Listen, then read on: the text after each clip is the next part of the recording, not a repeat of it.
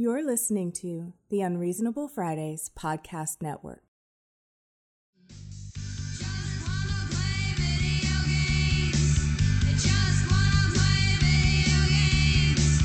Oh, I see where we're going with this now. I agree. I also just want to play video games all of the time. What is that from? I don't know. It's a bunch of white kids called Blackout. It's from 2012. It's just this kid singing about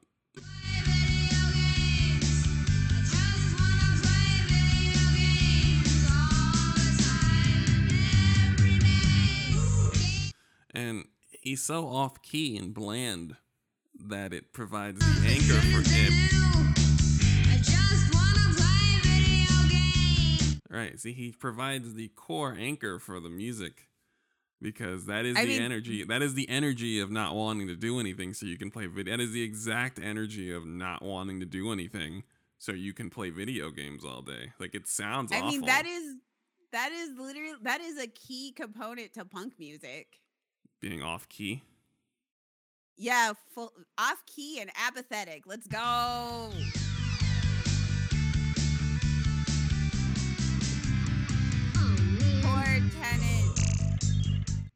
Core tenet of old school punk music. If you want to hear some of my favorite old school White Inks punk bands, Sex Pistols are like a really good example of this. Dead Kennedys are also a pretty good example of that. Definitely the Sex Pistols, though. The Sex Pistols, where the person in the group who can actually sing is the drummer. And he doesn't sing except during random live shows.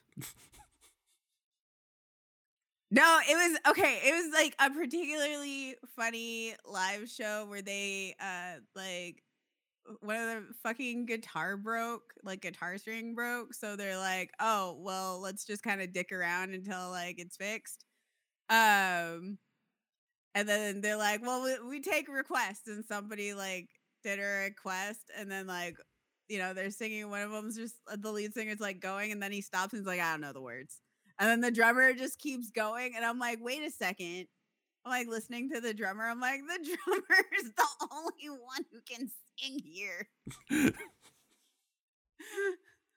You know what? Valid. I accept this. Sure. That's, you know what? There's accuracy there.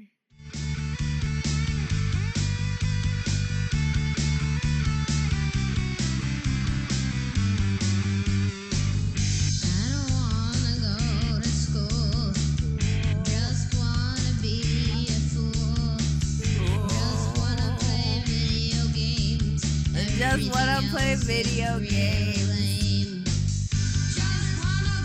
Wanna play video games. Just wanna play video games. You have to like, it's perfect.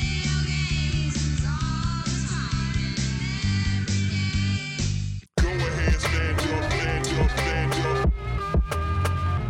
Stand up. Stand up. Stand up.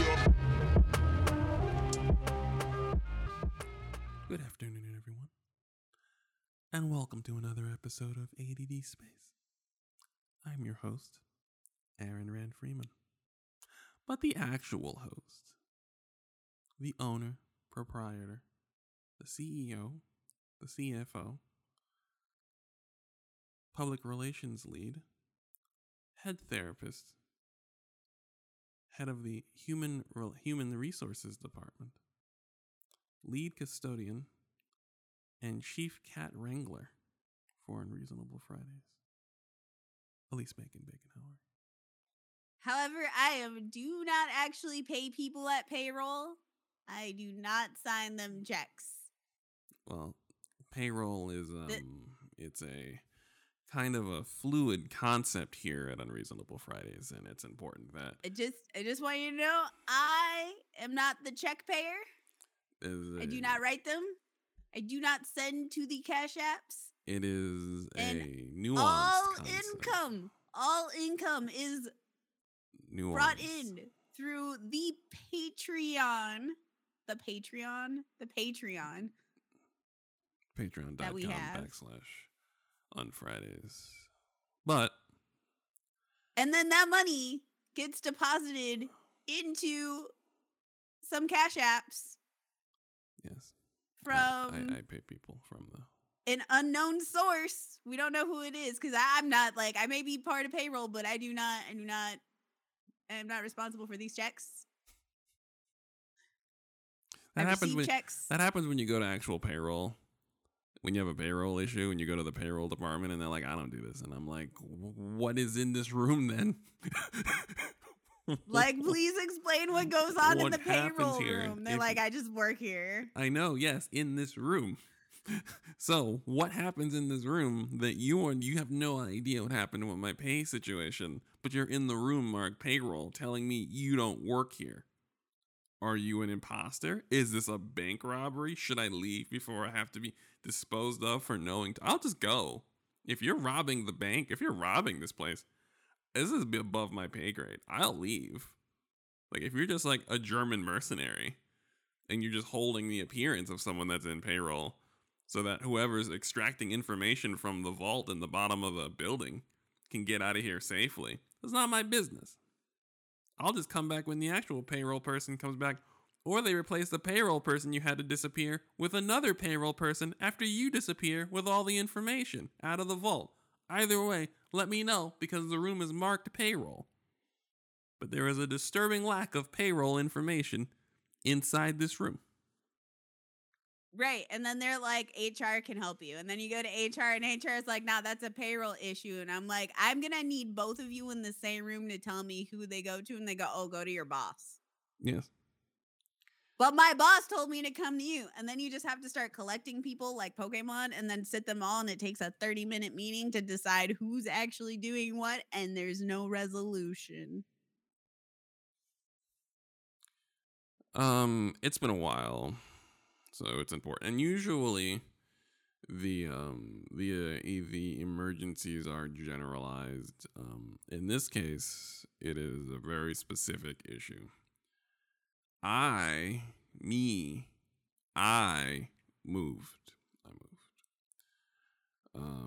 I moved in one of those whirlwind. Your owner of your landlord, your owner is like, hey, it would be, it's gonna be awesome. If it would be awesome if I took advantage of the housing market and the 60% markup on all property across the great state of Texas. And so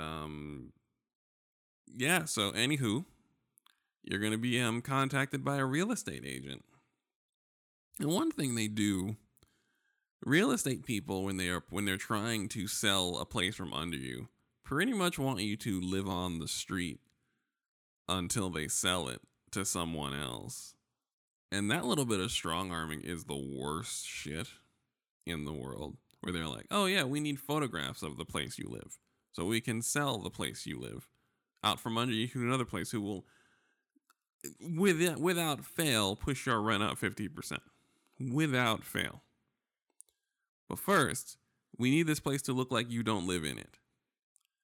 And then you go, well, that might be a problem because I do live here. As luck would have it. And so you have two choices. You can put your stuff in storage and live around the people walking in and out of your apartment who are scoping out how much they can gouge you for rent in real time in front of you. Which feels good. Or you can find a place to live in short order, which is what we did. So we moved. Congratulations on moving. Yes. Moving is the worst. It's fucking awful. Everything about it's terrible until like you're in the new space and you're like, good. hopefully I don't have to do this for like at least a year. Oh God, I have to do this in a year, and then you're sad. Right. I don't mind moving so much, but also I pack light. I've been living out of tiny spaces for so long that I just don't have enough to make moving a hassle for me. So I keep it light, but I imagine moving whole houses it might be a bit of a struggle. So I see it. But that's where we've been. That's why the show has been. That's why there's been, like, even on the Patreon, just general silence. I've been, but the big takeaway is that my space for actually working and recording has quadrupled in size for the first time probably ever.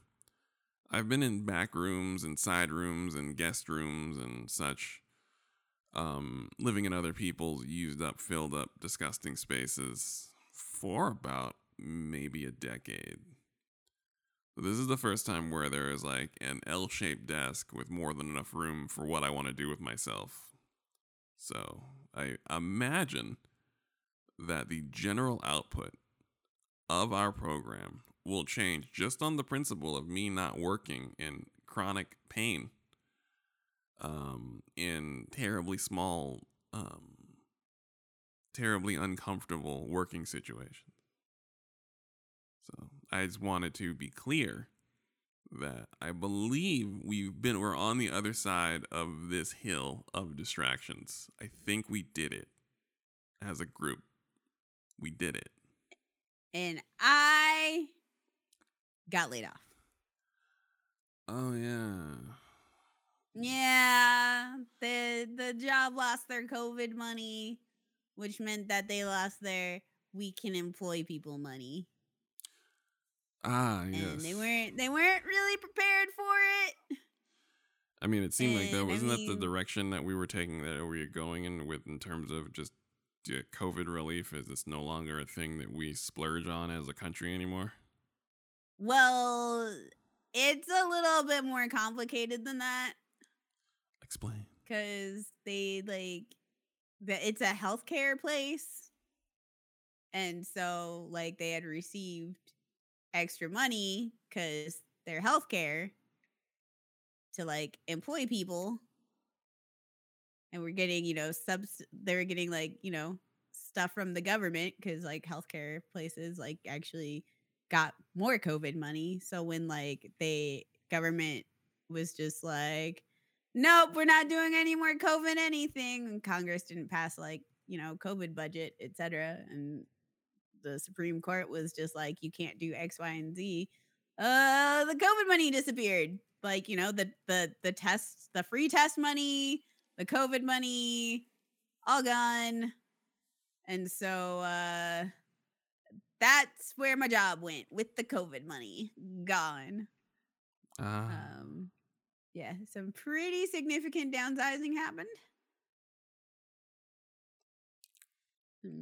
Pretty significant downsizing. That sounds about right. And my entire job position was eliminated. So please subscribe to that Patreon. Because if you think for a minute that unemployment isn't full of fuckery right now, you are sadly mistaken. Yes, I imagine that there is they do not want to deal with people being on unemployment and actually possibly recouping any energy, possibly enjoying themselves even passively. We don't want to have that. What was the summer of 2020 where people were on unemployment and we were getting stimulus checks and people were kind of paying for things sort of slightly in the middle of the pandemic while they were home, kind of. And the government was like, this is unacceptable. Well, I mean, there's a lot of, so essentially what it is there's just like a lot of people who are still unemployed or who are now on disability because of COVID or got laid off because they had got COVID or etc. And, or just can't work because, again, COVID. However, that they just don't have the staff They just the state just doesn't have the staff for the amount of bodies that need, assistance. There's just not enough people, and they don't have the money to employ the people. Super great. So, and of course, there's fuckery because, like, my job was also peak disorganized. Weren't they cooking the books trying to keep you off unemployment in the first one? I don't think they were trying to keep me off unemployment, but, like, they didn't actually, like, report my hours. So the books were accidentally cooked, incidentally sautéed, pan-seared books.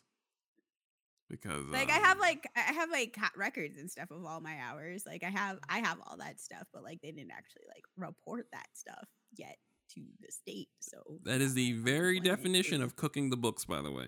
The very definition of it is when the state's like, "What are you doing over there?" And then your response is, "Nothing to see here, officer." That is cooking the books. 100%. It's less of "there's nothing to see here, officer," and more of a "oh shit, forgot.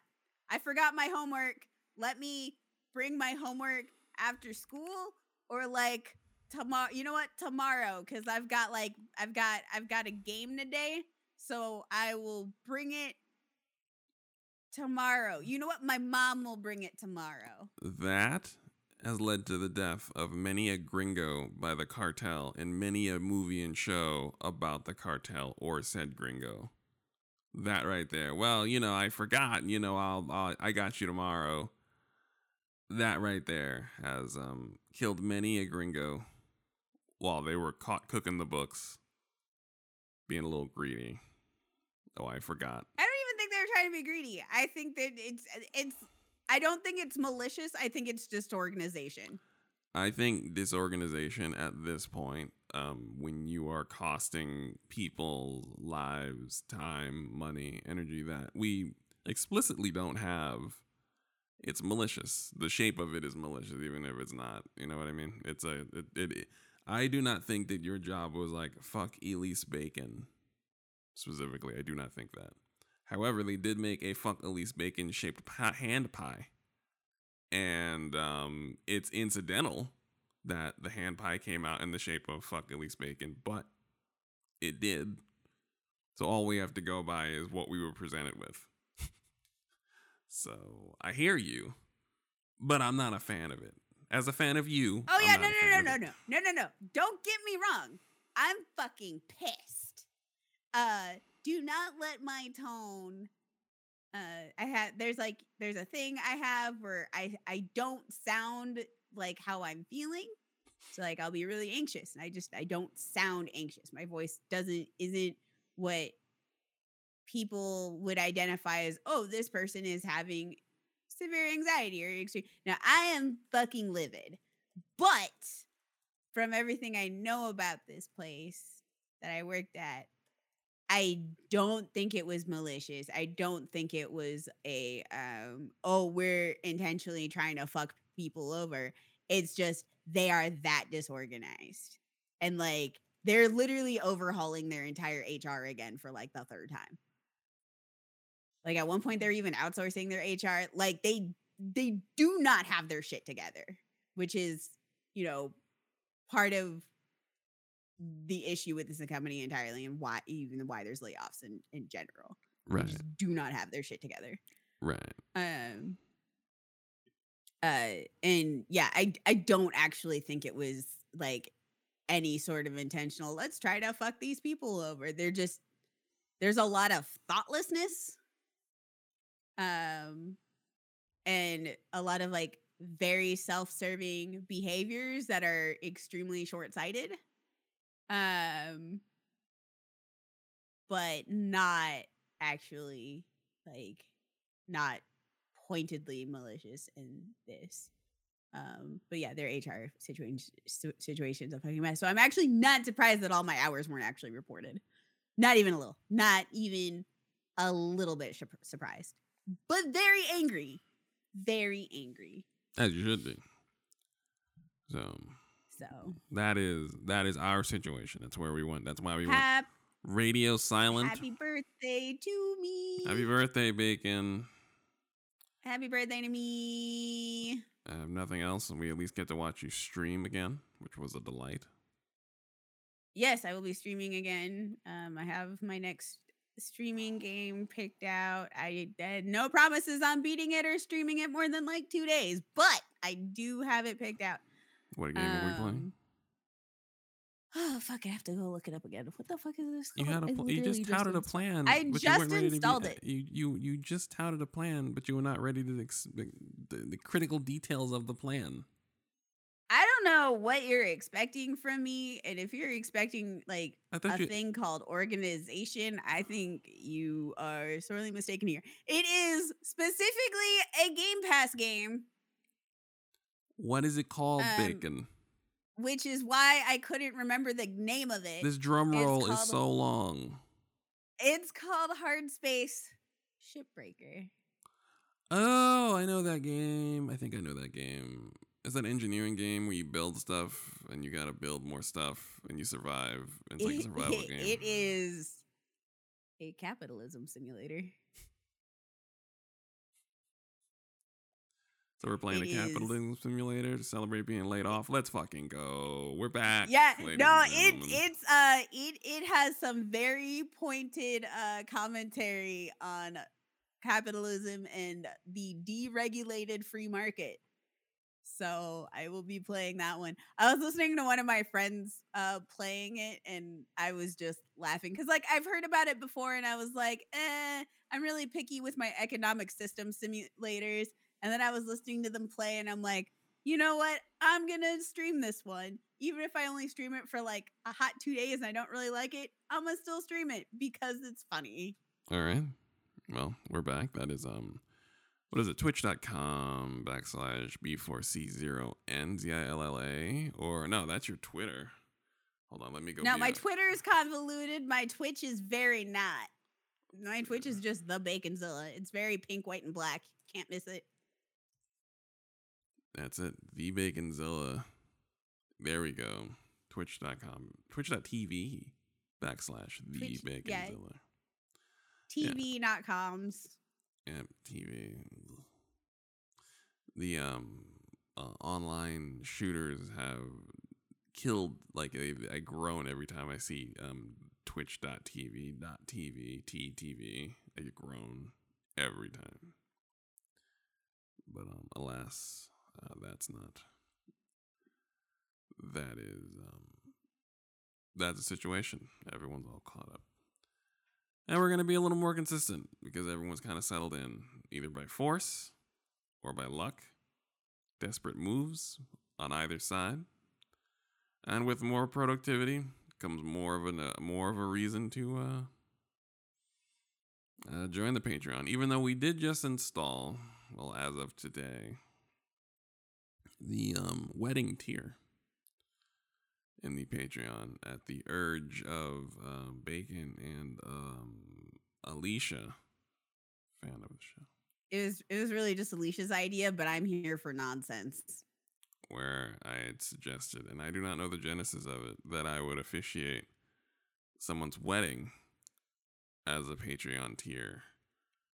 And if you were white, part of your vow would be to come together and stay out of black folks' business for as long as you live, as part of your vow to each other as two white people in union. Stay out of our business together because you both are married. You have other things to do than mind our business. That would be part of the wedding vow, and you would, kiss on it and do all that things that people do. And it would be a beautiful wedding. Like, I would spend time getting to know everyone involved.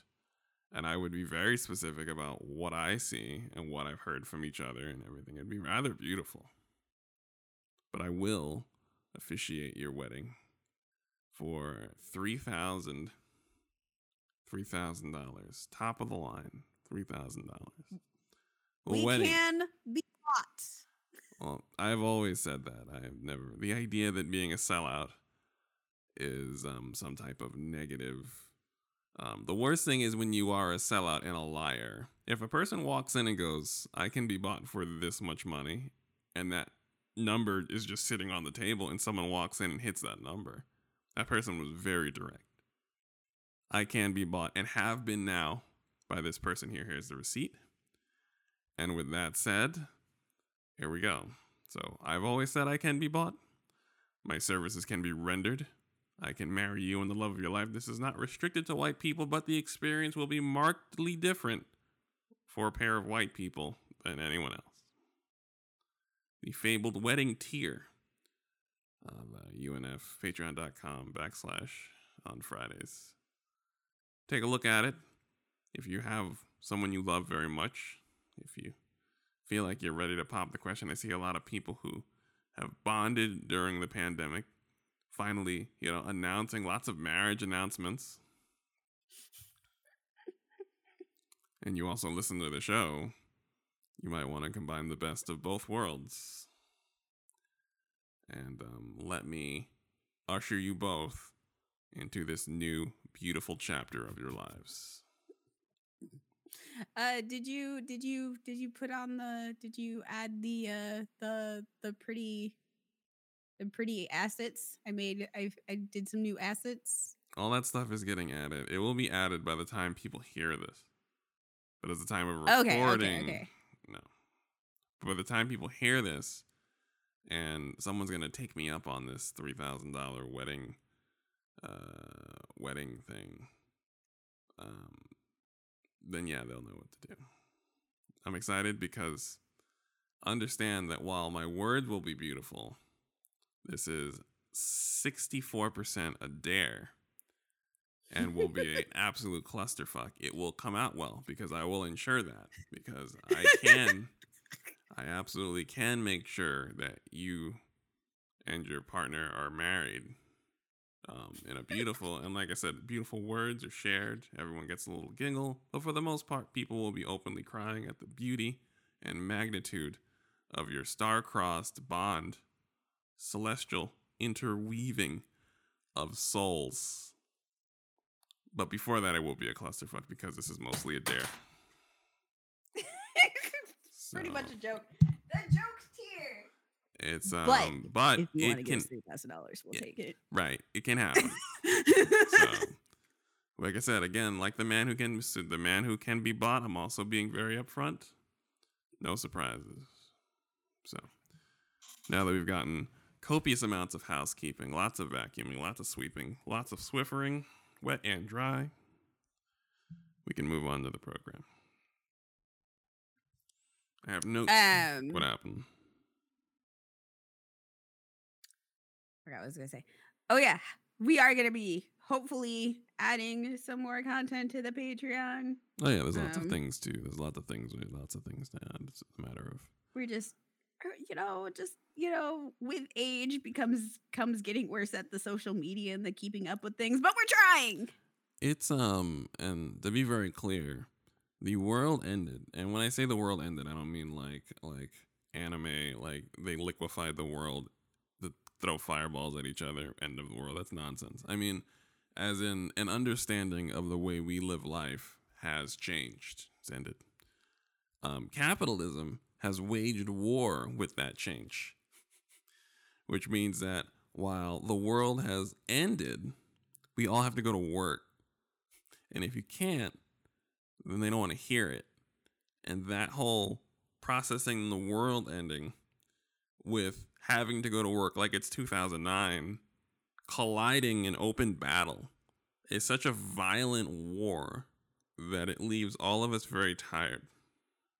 So I will say fatigue is real. I trust our listeners will agree. Fatigue is real. The ongoing war between normalcy and the end of the world is loud and stupid. All of us are caught in it. It's very messy and haphazard. It's terrible. And all we can do is try to squeeze out moments, windows for ourselves to be able to do some of the things that we enjoy.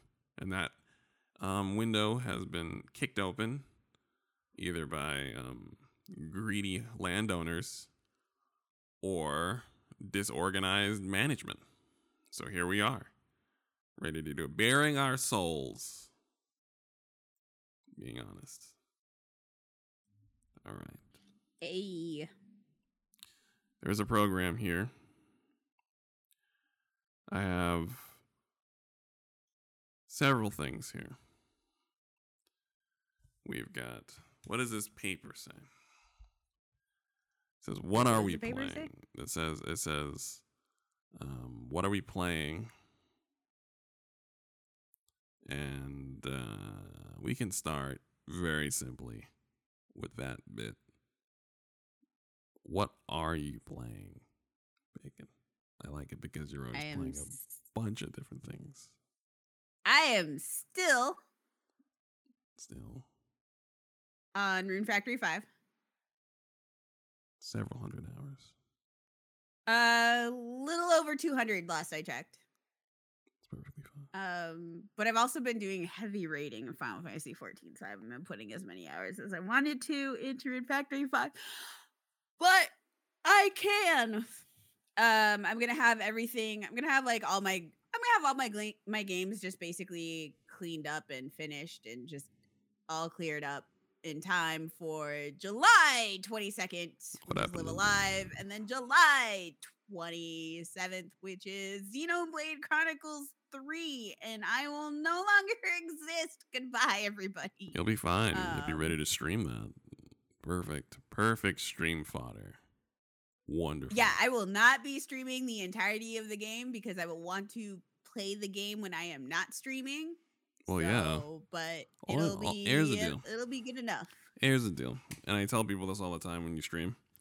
What you need to do is, and I recommend this, is when you play a game by yourself to the point where if the stream is following that they might miss a thing because you played it while you were in bed. You make a few notes, and on your stream, you play a little dramatic music, and you say "last time" like on Dragon Ball Z, and you read 5 sentences, and you load your game. Okay, I'm gonna do that. Right, if I can remember. Here's the deal: you can make stuff up because much like anyone else, anything else. If you come out and say, listen, this game I like so much, I'll be playing it while I'm off stream. The other 16 hours, I'm not streaming. All they can do is nod in agreement. And if they really, really, really need to see every single detail of the game, they can purchase it themselves. That is the way of the world. I'm just showing you all gameplay here. That's really it. That's it. Like, the game is me. Right. Playing the game. I can't. I have settled in the fact that I can't just play the full entire game streaming it unless it's something like Mass Effect, because that one required commentary. Right. They are sometimes you're just out here. Just sometimes the audience will miss a thing, but they're there. And so live a live, leave live. I keep my brain will never say it the way it is because it just looks very simple. So my brain keeps saying Leviathan. Like once it goes Leviathan, and I'm like, please, Leviathan. I'm just stop yelling. Stop. Leviathan. And I'm like, how did all of you get in here? Leviathan. I'm just like, no, it's live, isn't it? I think it's Live Alive. Live Alive, yes. My brain calls it Leviathan. Anywho, it's coming out on Switch. Will be streamed.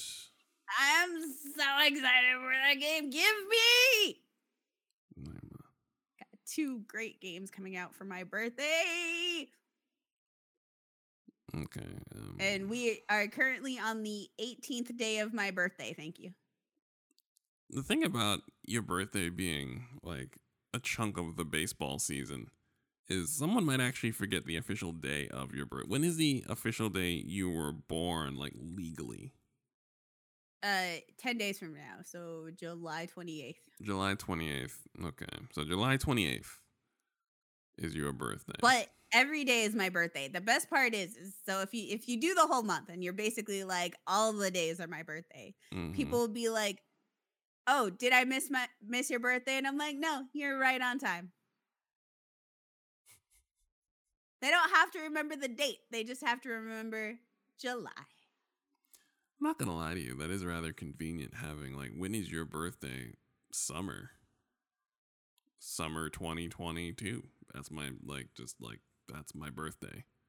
Any day you want to do something for me, any day you want to give me anything, any day you just want to say happy birthday, all works. It's all in play, all fair game. So yeah, It's so good. absolutely. People be like, "Oh, I'm sorry I missed your birthday." And I'm like, "You didn't. You didn't. Hello. Thank you." Or they'll be like, "Oh man, here's like a belated birthday." And I'm like, "It's not late. It's right on time all the time. It is on time. It is indeed perfect timing." And they're like, "Yeah, but I should have really gotten it for you on your birthday." And I'm like, No. It is my birthday. Thank you." Well done.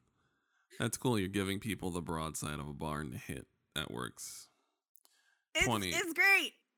I don't have to remember. They don't have to remember. It's just July. 28th. Okay. I mean, we'll try to put a pin in that one day. And then we will also celebrate the rest of happy birthday, Bacon. Happy birthday. Thank you. And a happy birthday tomorrow. And the day after that. Thank you. One of my friends who I play Final Fantasy with, and they are a delightful human being, and I love them dearly, is doing something absolutely ridiculous for my birthday. And I have no idea what the end result is going to be, but it is definitely a really in-depth, trolly happy birthday. And I'm a little excited to see what the end result looks like because it's bizarre and ridiculous. And how did she describe it? She described it as it's the equivalent of like a $10 gift wrapped like put in a giant box with like scotch tape and a giant rock. Like there's a lot of work for very little payoff, and I'm like, I don't know. This is, I feel like the anticipation and the ridiculousness is the payoff here.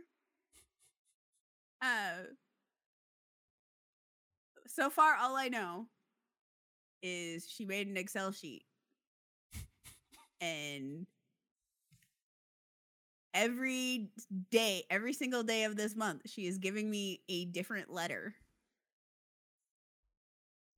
Really? And at the end of the month, she's gonna give me like all of the stuff for like so I can figure out what it means. I have no idea what any of these letters. I have no idea. I've looked at the letters. That there's nothing. I have nothing. I don't know. I have no clue. They're super the whole thing is super arbitrary. Couldn't tell you. I have no idea. I one time So I'm a little excited. for someone's birthday, in the spirit of time wasting present nonsense, which is great, I gave someone a box with 9 boxes in it. Each box was wrapped.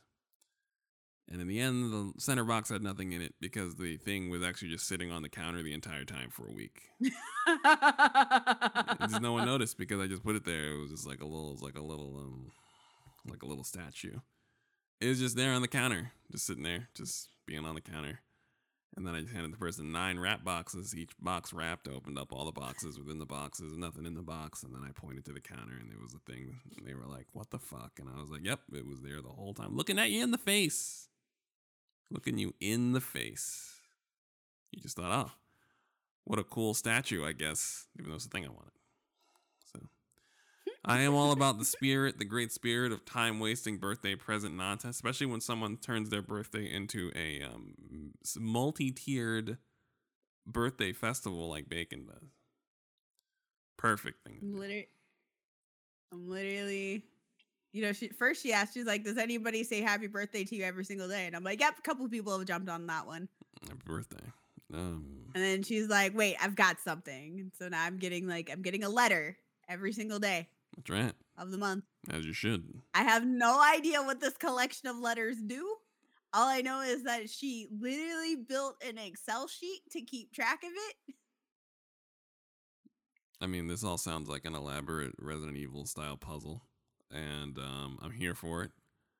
And please keep us posted on where you're at in this nuanced game nuanced game of chess being played with you, your birthday, and your homie.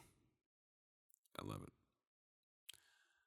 Yeah, I am highly entertained. I'm like, I don't know what's going on, but all right, let's do it. So, what are you playing, Aaron? I usually don't say Destiny. Even I'm always playing Destiny. It's been about 6 months since Witch Queen came out. 6 months. This is the break season, the season of personal accountability. It's called. The narratively, some of the main characters have to deal with their own guilt and resentment, sadness made manifest as these floating ghouls that are around them. So we have to like expunge the ghouls made out of their own negative feelings. And of course, as with all growth, it comes from accepting the things that you may not like about yourself or things that have happened to you. My favorite bit, though, is we're now embarking on that narrative dissonance between telling a meaningful story while killing everything in front of you as part of the core gameplay loop. So it's just one of those things where you find out, and it's just a problem with having a game that exists over the course of 6 or 7 years, where we meet Zavala. We found out he is black. His wife is black. He has a son. His son is black. He lost him thousands of years ago. He's never processed the grief. So you hear him grow as a person and deal with his grief to the point where he loves his wife so much that he doesn't necessarily want to expunge her negative spirit because he misses her so much, and he'd rather have her around berating him and needling him than to not have her around at all, which is beautiful. And then he explains, he fixes the problem, he grows as a person. He tells you that there's more to life than blind faith, and I have to learn more about what I value and what I truly put my faith in.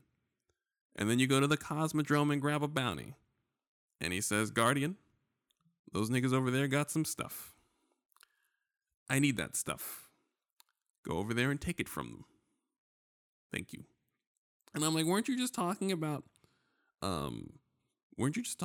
personal growth, dealing with grief? And don't we call those guys Elixni now? Like, but again, we're now in this season where the writing is really good. We're now examining all methods of being, all angles of being an infinite light warrior, a creature of pure violence and action in the greater scheme of the universe. And yet we still kill everything we see. And I don't know how you deal with that. I found The Division also had this problem. They fixed it in the second one by making all right-wing caricatures the villains, so you kind of ask less questions. The pro-COVID people were a faction. The gun-toting militiamen were a faction. The anarchists, like the right-wing anarchists, were a faction, and you got to shoot them.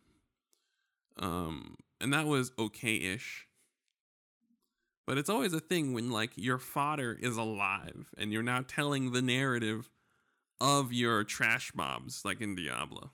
And you kind of get into this thing where it's like you're telling a really beautiful tale of these things that I fired a rocket into indiscriminately, killing 15 at a time, and then picking up the money that blown out of their wallet from the explosion, and then taking some of their skins and fashioning them into pants and shoes. And then I took some of the pages, there's like a charred cookbook from the explosion, and then I put it in my pocket, and I'm preparing some of the food that I heard about when I blew them up from the pages of the charred cookbooks. It's a little bit of narrative dissonance. That is where we're at. Great season, though. Absolutely great. No, it's a great narrative season. It's not a good content season. It's one of those break seasons where it's just like, there's just not as much to do as there was, and we're kind of dealing, like I'm dealing with this thing. I'm actually telling people that I play with to play other things, and people are like listening to me now for the first time in years, where instead of being on Destiny and complaining about like whenever the seasonal model, like I see a lot of articles come out about the problems with the seasonal model because the season has low content. No one notices that we've been playing steadily for 6 months. The Witch Queen came out in February 22nd. This last season came out, I believe, like in June. People are finally starting to wind down in July. That's 6 months of continuous gameplay. I'm good.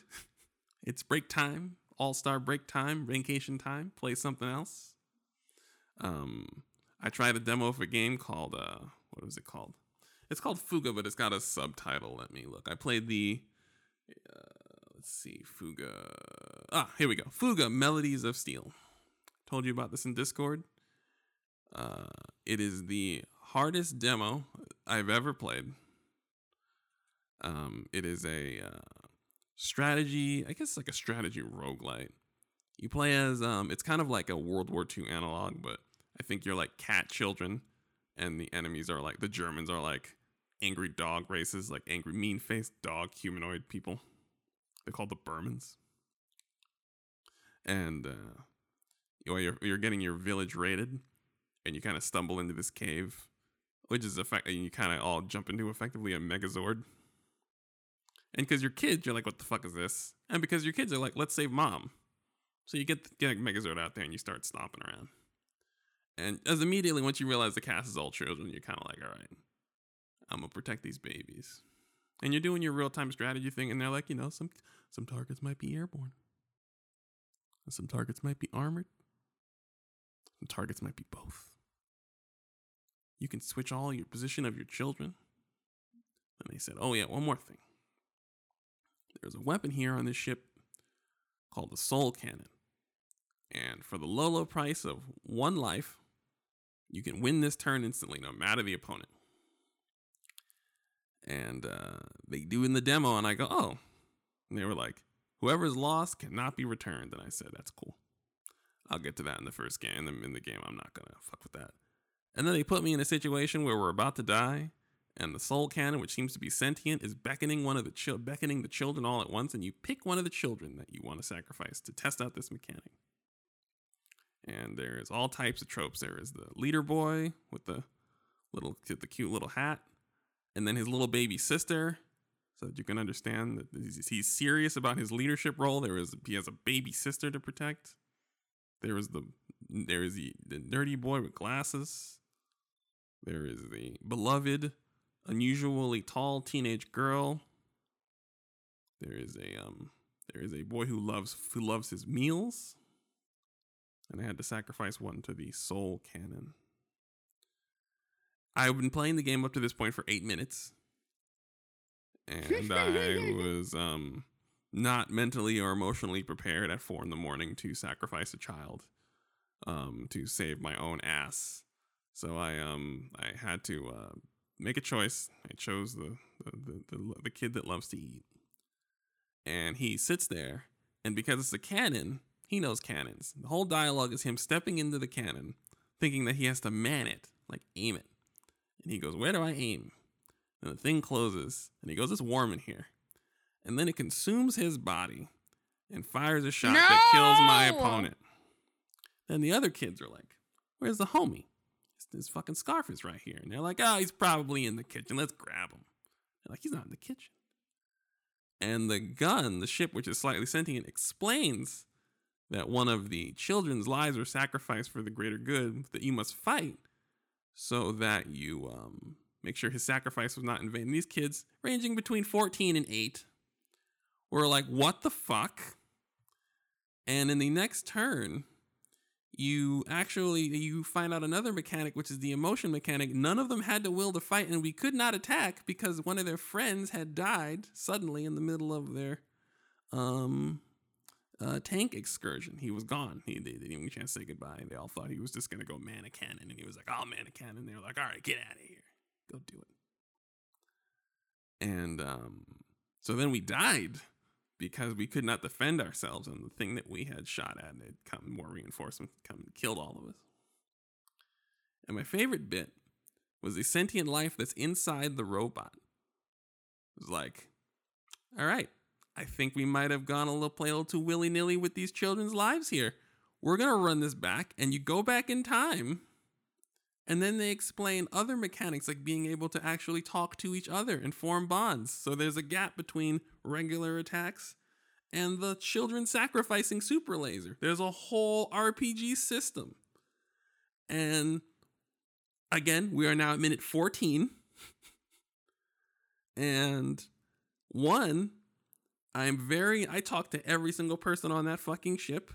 We were packy sacking. We were talking about basketball. We were making hot cocoa. We were vibing on that ship because I didn't want to do that anymore. So we really did. It was like, these RPG systems are to prevent you from having to sacrifice a child's life to survive, not even win, survive one fight and war. And I was like, sold. And then they said, would you like to buy the game? And I said, I have to protect every single one of these children. Sold. I bought the game. The total playtime of the demo was 17 minutes. Not including the 10 minutes in which I paced around the house because they were like, which one of these children would you like to sacrifice? And I did that thing where I was like, me back out. And they back you out and there's one option. And they back you out and there's one option. And they back you out and there's one option. I go, oh, okay. Okay. Put the controller down. I was like, oh, this is, okay. 4:14 in the morning. Okay. All right. Okay. So. Yeah, I don't. I'm gonna leave that game to you. They got me in because I was intrigued by it. I like children at war stories have always been intriguing. They're always weirdly manipulative, so I don't like not manipulative. They're written usually by adults who don't know enough about children to tell a convincing story about children during war. And this might not be any different, but it's a video game, so I have my hands in the mud, which is different than reading a book about children at war, if that makes sense. Yeah, no, I got you.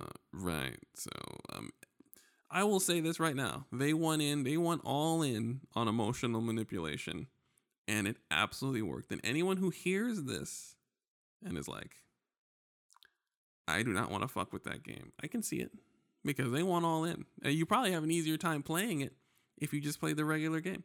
For some reason, this demo, they were like, all right, we got to get all this emotional manipulation in under 20 minutes, folks. We got 20 minutes. Like, but sir, we have an entire nuanced system of RPG elements and character management and cooking. There's cooking, sir. I was like, I know. 20 minutes. Oh, okay, sir. All right. That's what I got. And it worked. That is not what I am playing, but it is what I will be playing because I got to protect those babies. I have to protect them. Protect the babies at all costs. All costs. And it's better than this.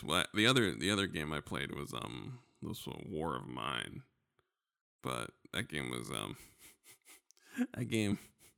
I remember I had to tell 2 6-year-olds to beat an elderly woman so we can get some bread, and I was like, right, and I was like, because we were running low, and there was this lady who was not long for this earth. And I was just controlling 2 people. There was 2 kids out, getting their stuff, doing their thing. And there was an old lady in a house just by herself, not doing well. And she was like, get out of here. And we were like, we need your stuff. And then I was like, well, this is going too far. And listen, I don't mind it. I like Darkest Dungeon. You can nudge me along. But, you can also push me over. You can nudge me, and then you can just push me to the ground. So I was like that. I feel like Fuga Melodies of Steel is a nice middle ground where I can actually have a deeper hand in actually keeping people alive, and I don't have to tell a 6-year-old to take a bag of rocks and beat an old lady for her bread. It's no. A little too dark. Yeah, no, yeah. I don't like it. I don't like it. Yeah, War of Mine is a hard game. It was a hard game. I played a lot of it, but don't talk about it because it was so hard that I just I played it before the pandemic, and I'm just like, we're no longer in a place as a society. We don't have the mental capacity or bandwidth to play this War of Mine anymore. So we just, like I said, that's yeah. But That's us. What does it say here? Oh, yeah. It says Bungie is officially Sony. This has a lot of relevance and no relevance because Bungie needs money for Destiny. We know this. More importantly, it also means it's Bungie has unleashed the job listings because that Sony money hit, which is extremely relevant to someone like myself. Unleash the job listings. Right. For people who either need a job like Bacon or are currently a QA tester, but for the wrong company like me. So I would like to be able to, like I said, that is what I got from Bungie being officially Sony. It won't mean anything until Destiny is on the PlayStation Now Plus. What's it called? Now, PlayStation Now Laters. Listen, I could not. The PS Jolly Ranchers. Whatever their streaming game subscription service is called, Destiny will inevitably be on it. So if you like Destiny, and you like free Destiny, then I imagine PlayStation 5 is going to be where you want to be, which, yeah, that's all. And you might be able to get a job with Bungie because Sony money hit. And that's what's up. Yes. It also says here that Bayonetta 3 got announced. Well, Bayonetta 3 had already been announced. What got announced was the release date. It's in October. Oh, okay. I want to say it's like Halloween or something. I don't know. I pre-ordered it. I hit the pre-order button, and I didn't look at the date of when that pre-order button applied to the game. So they asked, would you like to pre-order it? And I said, yes. And they said, would you like to? And then I said, yes. And they said, well, what are you ready for it? Yes. How would you? Yes. Are you? Yes. To confirm, yes.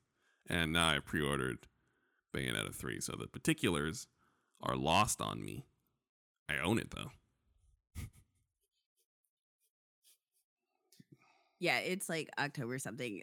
But no, Bayonetta 3 had already been announced. It was just the actual release date got released with more stuff.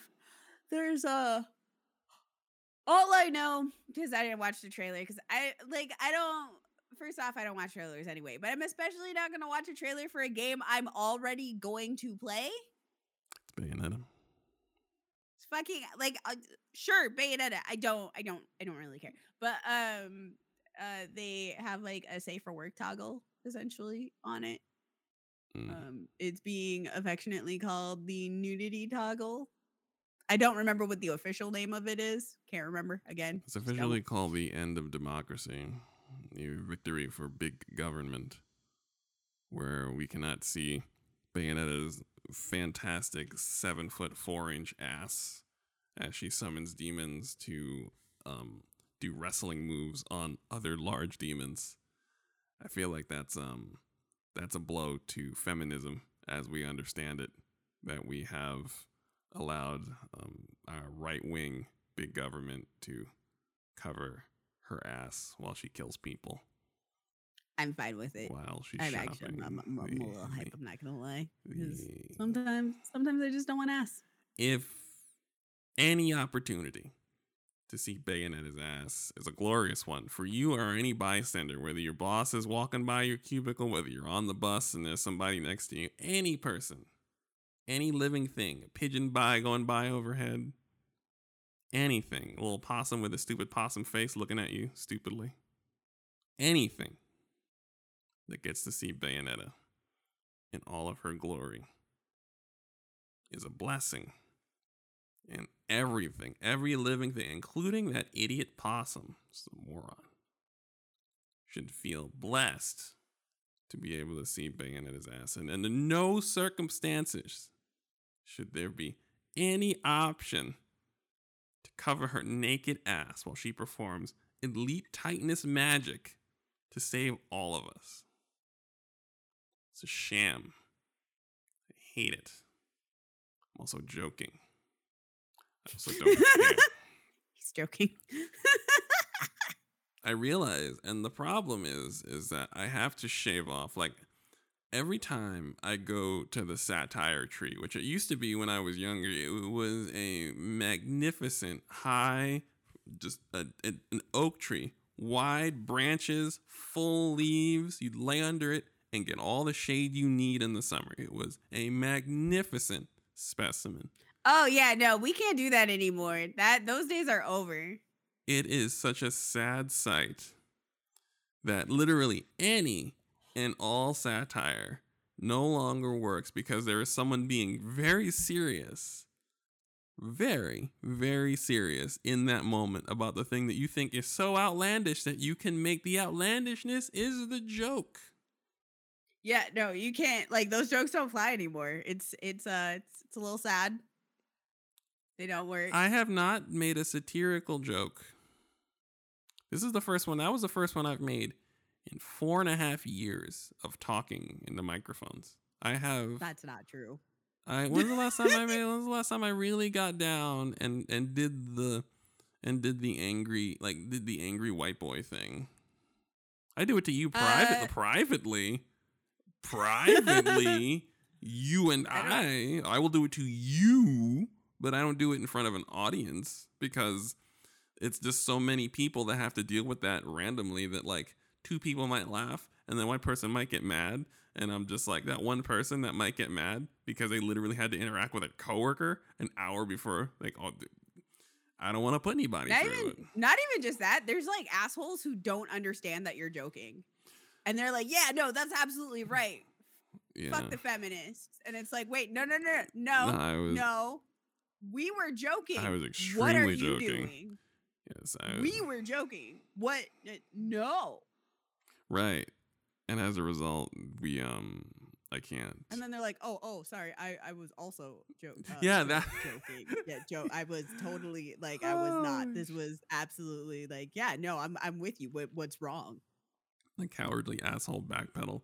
I see that happen on my favorite GIF, which is that chicken just squinting. Just like, yeah, buddy. Yeah, that is the the social media backpedal du jour. That's like the jetpack enabled anime backpedal. When someone is like, yeah, fuck feminists, and I'm like, actually, no, I was kidding. It really doesn't matter whether you can toggle. If you can toggle off Bayonetta's nudity, you might not, in fact, want her ass cheeks in your face. As someone who deeply loves Bayonetta, I don't necessarily like having my wires crossed. I don't. I've always had issues with it. I'm like, I don't necessarily need to be looking at ass while I'm also countering and parrying. I'm also dancing. There's also demons and monsters.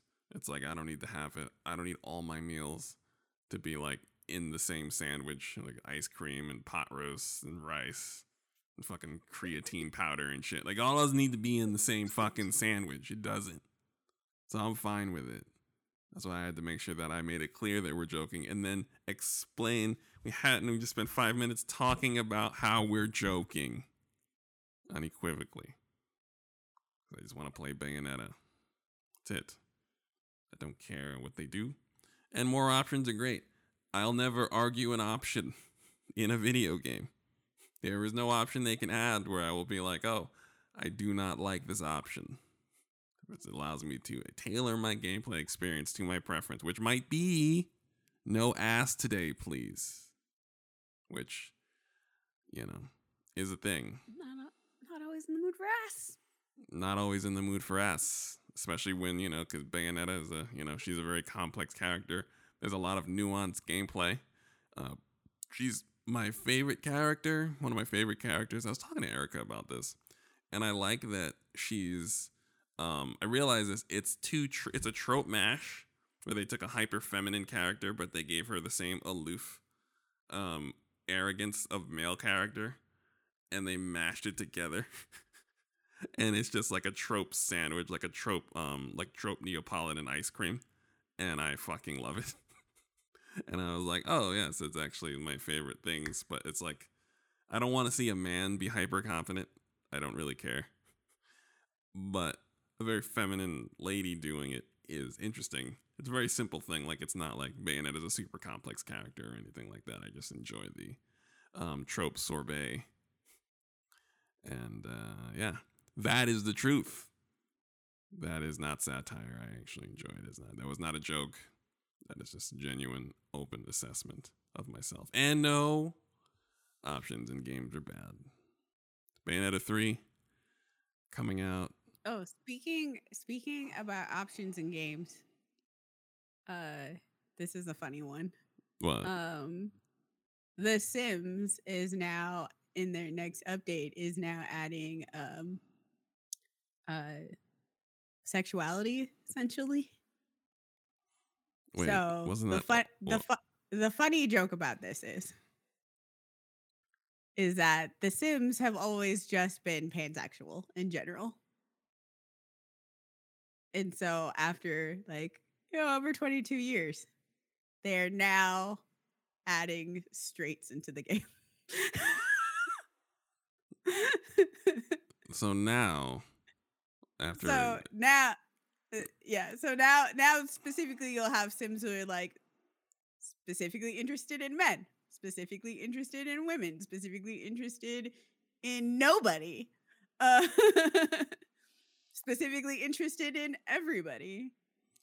But the funnier joke here is that they are begrudgingly adding straights to the game. I wish that we did man on the street interviews at they're having the classic game fest here in Austin this weekend. And if we weren't a diseased populace, I would want to go up to the odd gamer and be like, did you know that all Sims are pansexual? And what do you think about that? That's all. Some people would be like, I don't play The Sims, man. Get out of here. That's fine. Sims aren't for real gamers. Right. But I would love to I know for a fact, because male gamers have opinions on lots of things, especially games they have not played or will not play and generally have been ignoring. Those are the games they really pipe up, really lean into. So I think I might be able to get some gold by just asking, did you know all Sims are pansexual? All of them. And how do you feel about that? They'll wahoo anybody. Yes. I didn't know that bit. I didn't. They will basically the way it was before is gender and sex didn't really mean anything in The Sims. Like even to where it basically in The Sims 4 they basically made it so that when you create your Sims it's just how does your Sim go to the bathroom? Do they sit up or stand down? Like gender and sex do not the game is not really built around it at all. Huh. I never thought about it. It really is can your Sim get pregnant? Can your Sim not get pregnant? Does your Sim stand up to use the bathroom? Does your Sim sit down to use the bathroom? I kind of want to return to this story. I think we're gonna have to grab Jilla and just get 5 minutes because she's the Sim queen. As in, I think they've been playing The Sims for a decade. And heavily modded, nuanced, multi-generational Sims families that I've been hearing about for the better part of 6 years. So we're gonna have to rope her in just to get a little perspective, just to keep it. This is a developing story because I find this rather interesting. Did not know that. All Sim talk I want to get it. The fact that I have a Sim historian on the line on my phone, I can do this. I'm going to take advantage of it.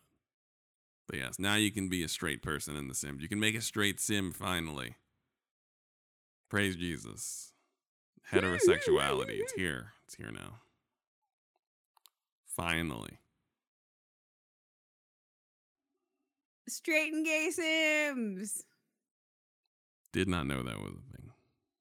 Yeah, no, this is just endlessly funny to me right now. Just endlessly funny. So it says here, a few things here. It says, I forgot to mention Godfall, but I will do that at the end of the program. It also mentions that Elon Musk is broke. But Elon Musk is broke. Oh yeah. So real quick on the Twitter versus Elon Musk. This is like a super fast recap. Right. Elon backed out of the deal in Justin Was Right. So you gotta bring him back. Hey, Justin being right. Let's go. So yeah. Elon Musk backed out of the deal because that nigga ain't got no cash. Got no capital. And he's trying to basically renege on the whole thing by just being like, well, Twitter's got a bot problem. They didn't give me the stuff, etc. Whatnot all. Twitter is taking Elon to court. In something, I'm not gonna lie, this is like one of the shadiest filings like I've ever seen. It's just a lot of this motherfucker's a liar. Here's exhibit A, B, C, D, and E of why this motherfucker's a liar and reneging on his deal. We asked Delaware to force him to buy us because apparently that's a thing that can be done. So Twitter can basically be like, well, Elon gave us the offer. He's trying to back out of the offer. So we're going to try and we're going to try and force him to take the offer. Now, that does not mean so great. That does not mean that, like, you know, if Twitter wins, that Elon is going to have to, like, actually purchase Twitter. But he will have to give, like, the courts can just decide, well, Elon's not going to be purchasing Twitter, but he has to give Twitter a fuck ton more money because he said that he was going to buy them for X amount of money. Also written into that deal was, like, he's supposed to give Twitter, like, I think, like, what was it, like $1 billion, $2 billion if, like, the deal didn't go through. Yes. Which again gets into some funny ass shit because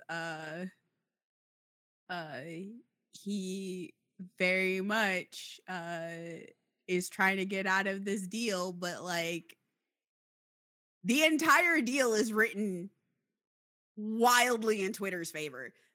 Like it's kind of amazing. Twitter's like, even in the deal, they're like, because of Elon Musk's history in pulling out of such deals, we need like collateral. Like the whole it's the whole thing's in Twitter's favor. It's very fascinating to watch. So we're gonna see how these next legal proceedings go.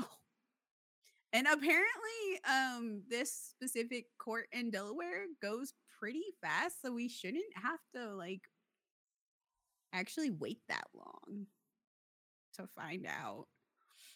All right. But I do like the idea that Twitter's like, well, you said you were gonna buy us, and you broke the contract. So guess what? You're gonna buy.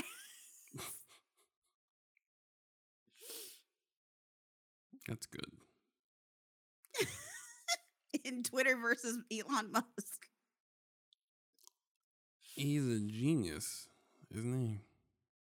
Tactical mastermind. No. Masterful engineer. No, he's not an engineer at all, actually. What I've always, I mean, I get it now.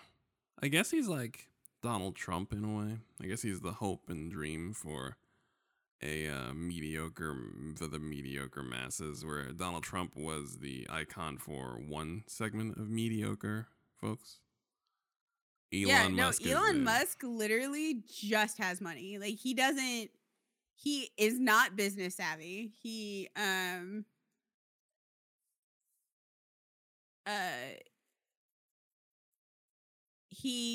doesn't actually know anything about tech.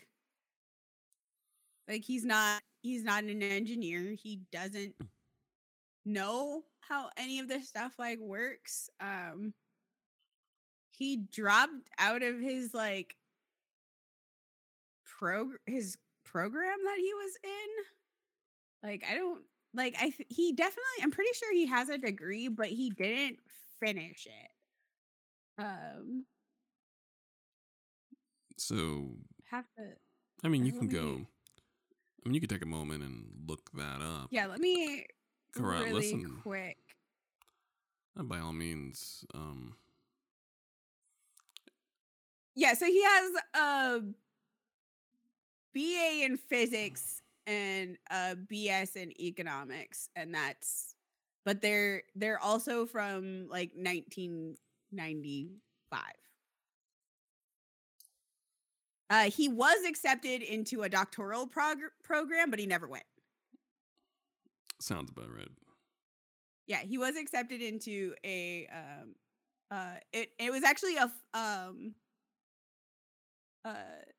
philosophy program. Right. A doctor of philosophy in materials science. Sounds like but yeah, it. Sounds yeah, like he it. was accepted into the program, but he never went. Right. Yeah, he dropped out of Stanford after 2 days. And then decided to launch a startup because that was the time of the first internet boom in 95. That was before the .com crash. Yep.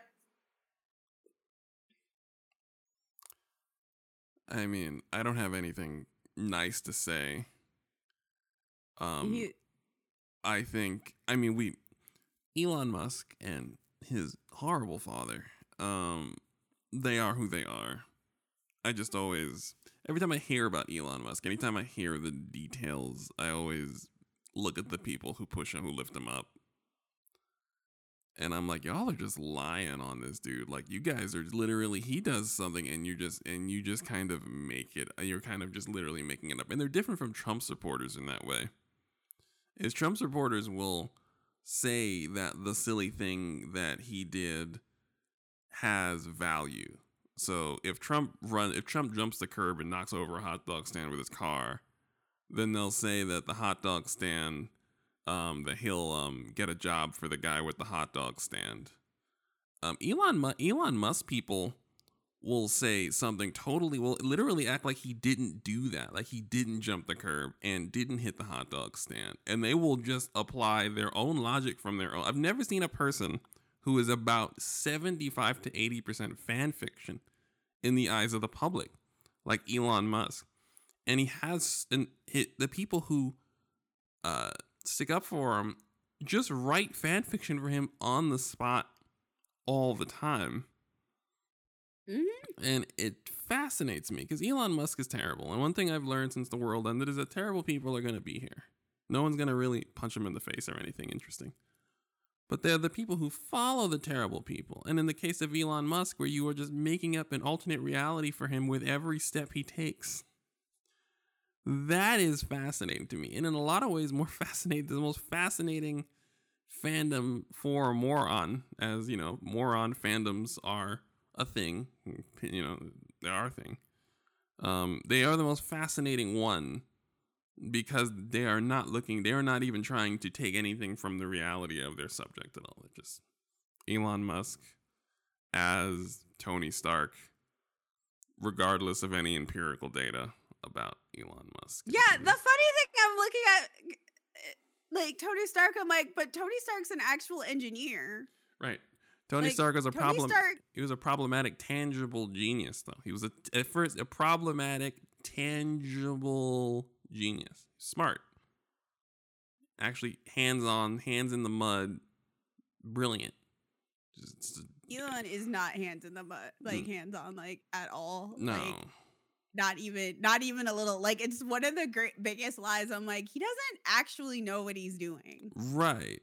And it's very clear that he isn't.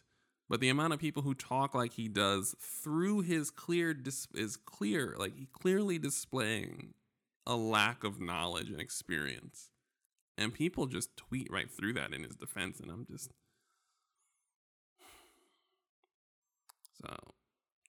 I'm not gonna lie. One of my favorite things is, and this sounds like I'm lying, but it's not. One of my favorite things is like going in any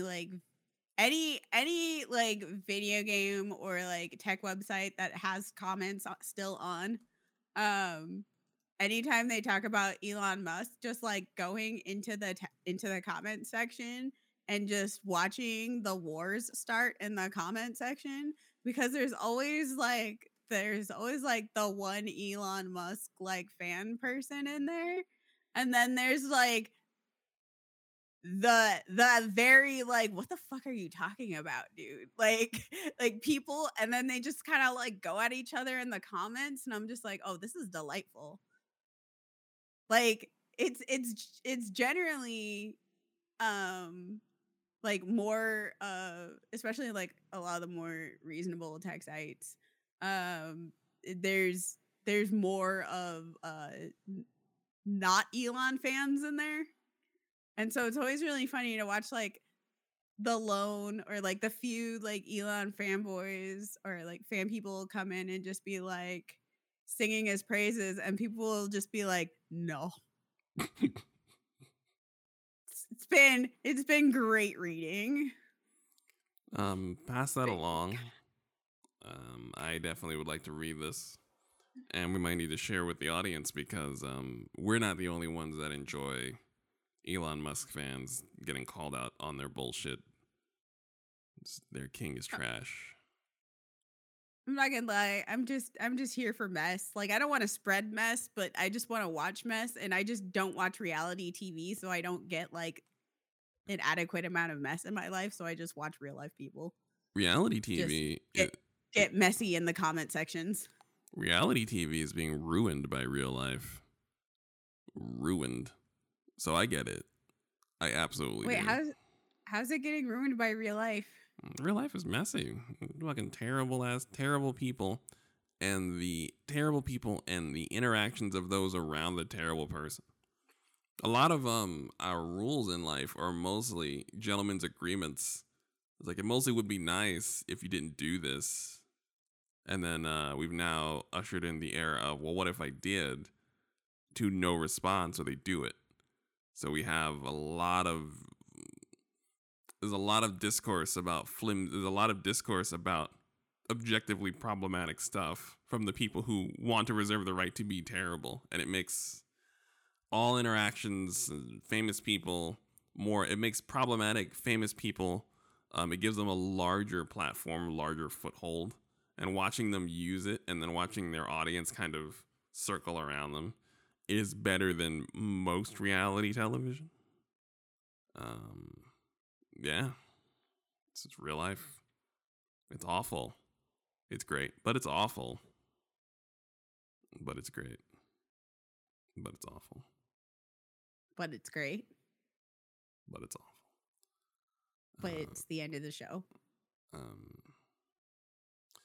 Yeah. I think it is the end of the show. Shout outs to our sponsors. You guys.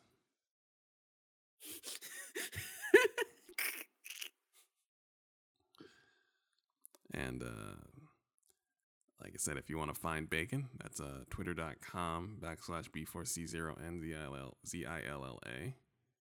And then the Twitch is coming. Bacon will let you know about that. Twitch.tv/the Baconzilla. In the meantime, I'm still we're the Discord's popping a little bit. The Discord's been pretty active. Oh yeah, we open the Discord. I don't know what do people have to like DM you for? Yeah, people need to DM me. I need some vets. I have to sort of vet it out. I mean, like I said, I appreciate you for even wanting to delve in to this process. So, and we do have a Discord. The Unreasonable Fridays Discord is actually shockingly active. It's shocking. I'm shocked every day by my phone being 90% Discord messages, and the other half being news updates from Google that have assumed I only want wrestling news updates, but that's neither here nor there. I think we nailed it. I think we did it, Bacon. I think we did the thing. We did a whole program. And we'll be back next week with another program. And there's an entire chunk of the list where I wrote, indie games are carrying the video game industry squarely on their back. They're no longer a supplement. But that's a whole thing, and we got to bring in other people because this list is long, and all of us are playing indie games now. All of us. So we owe them a thank you, but that's for a later date. It's true. All right, folks. Thanks for listening, and have a pleasant day. Go ahead, stand up.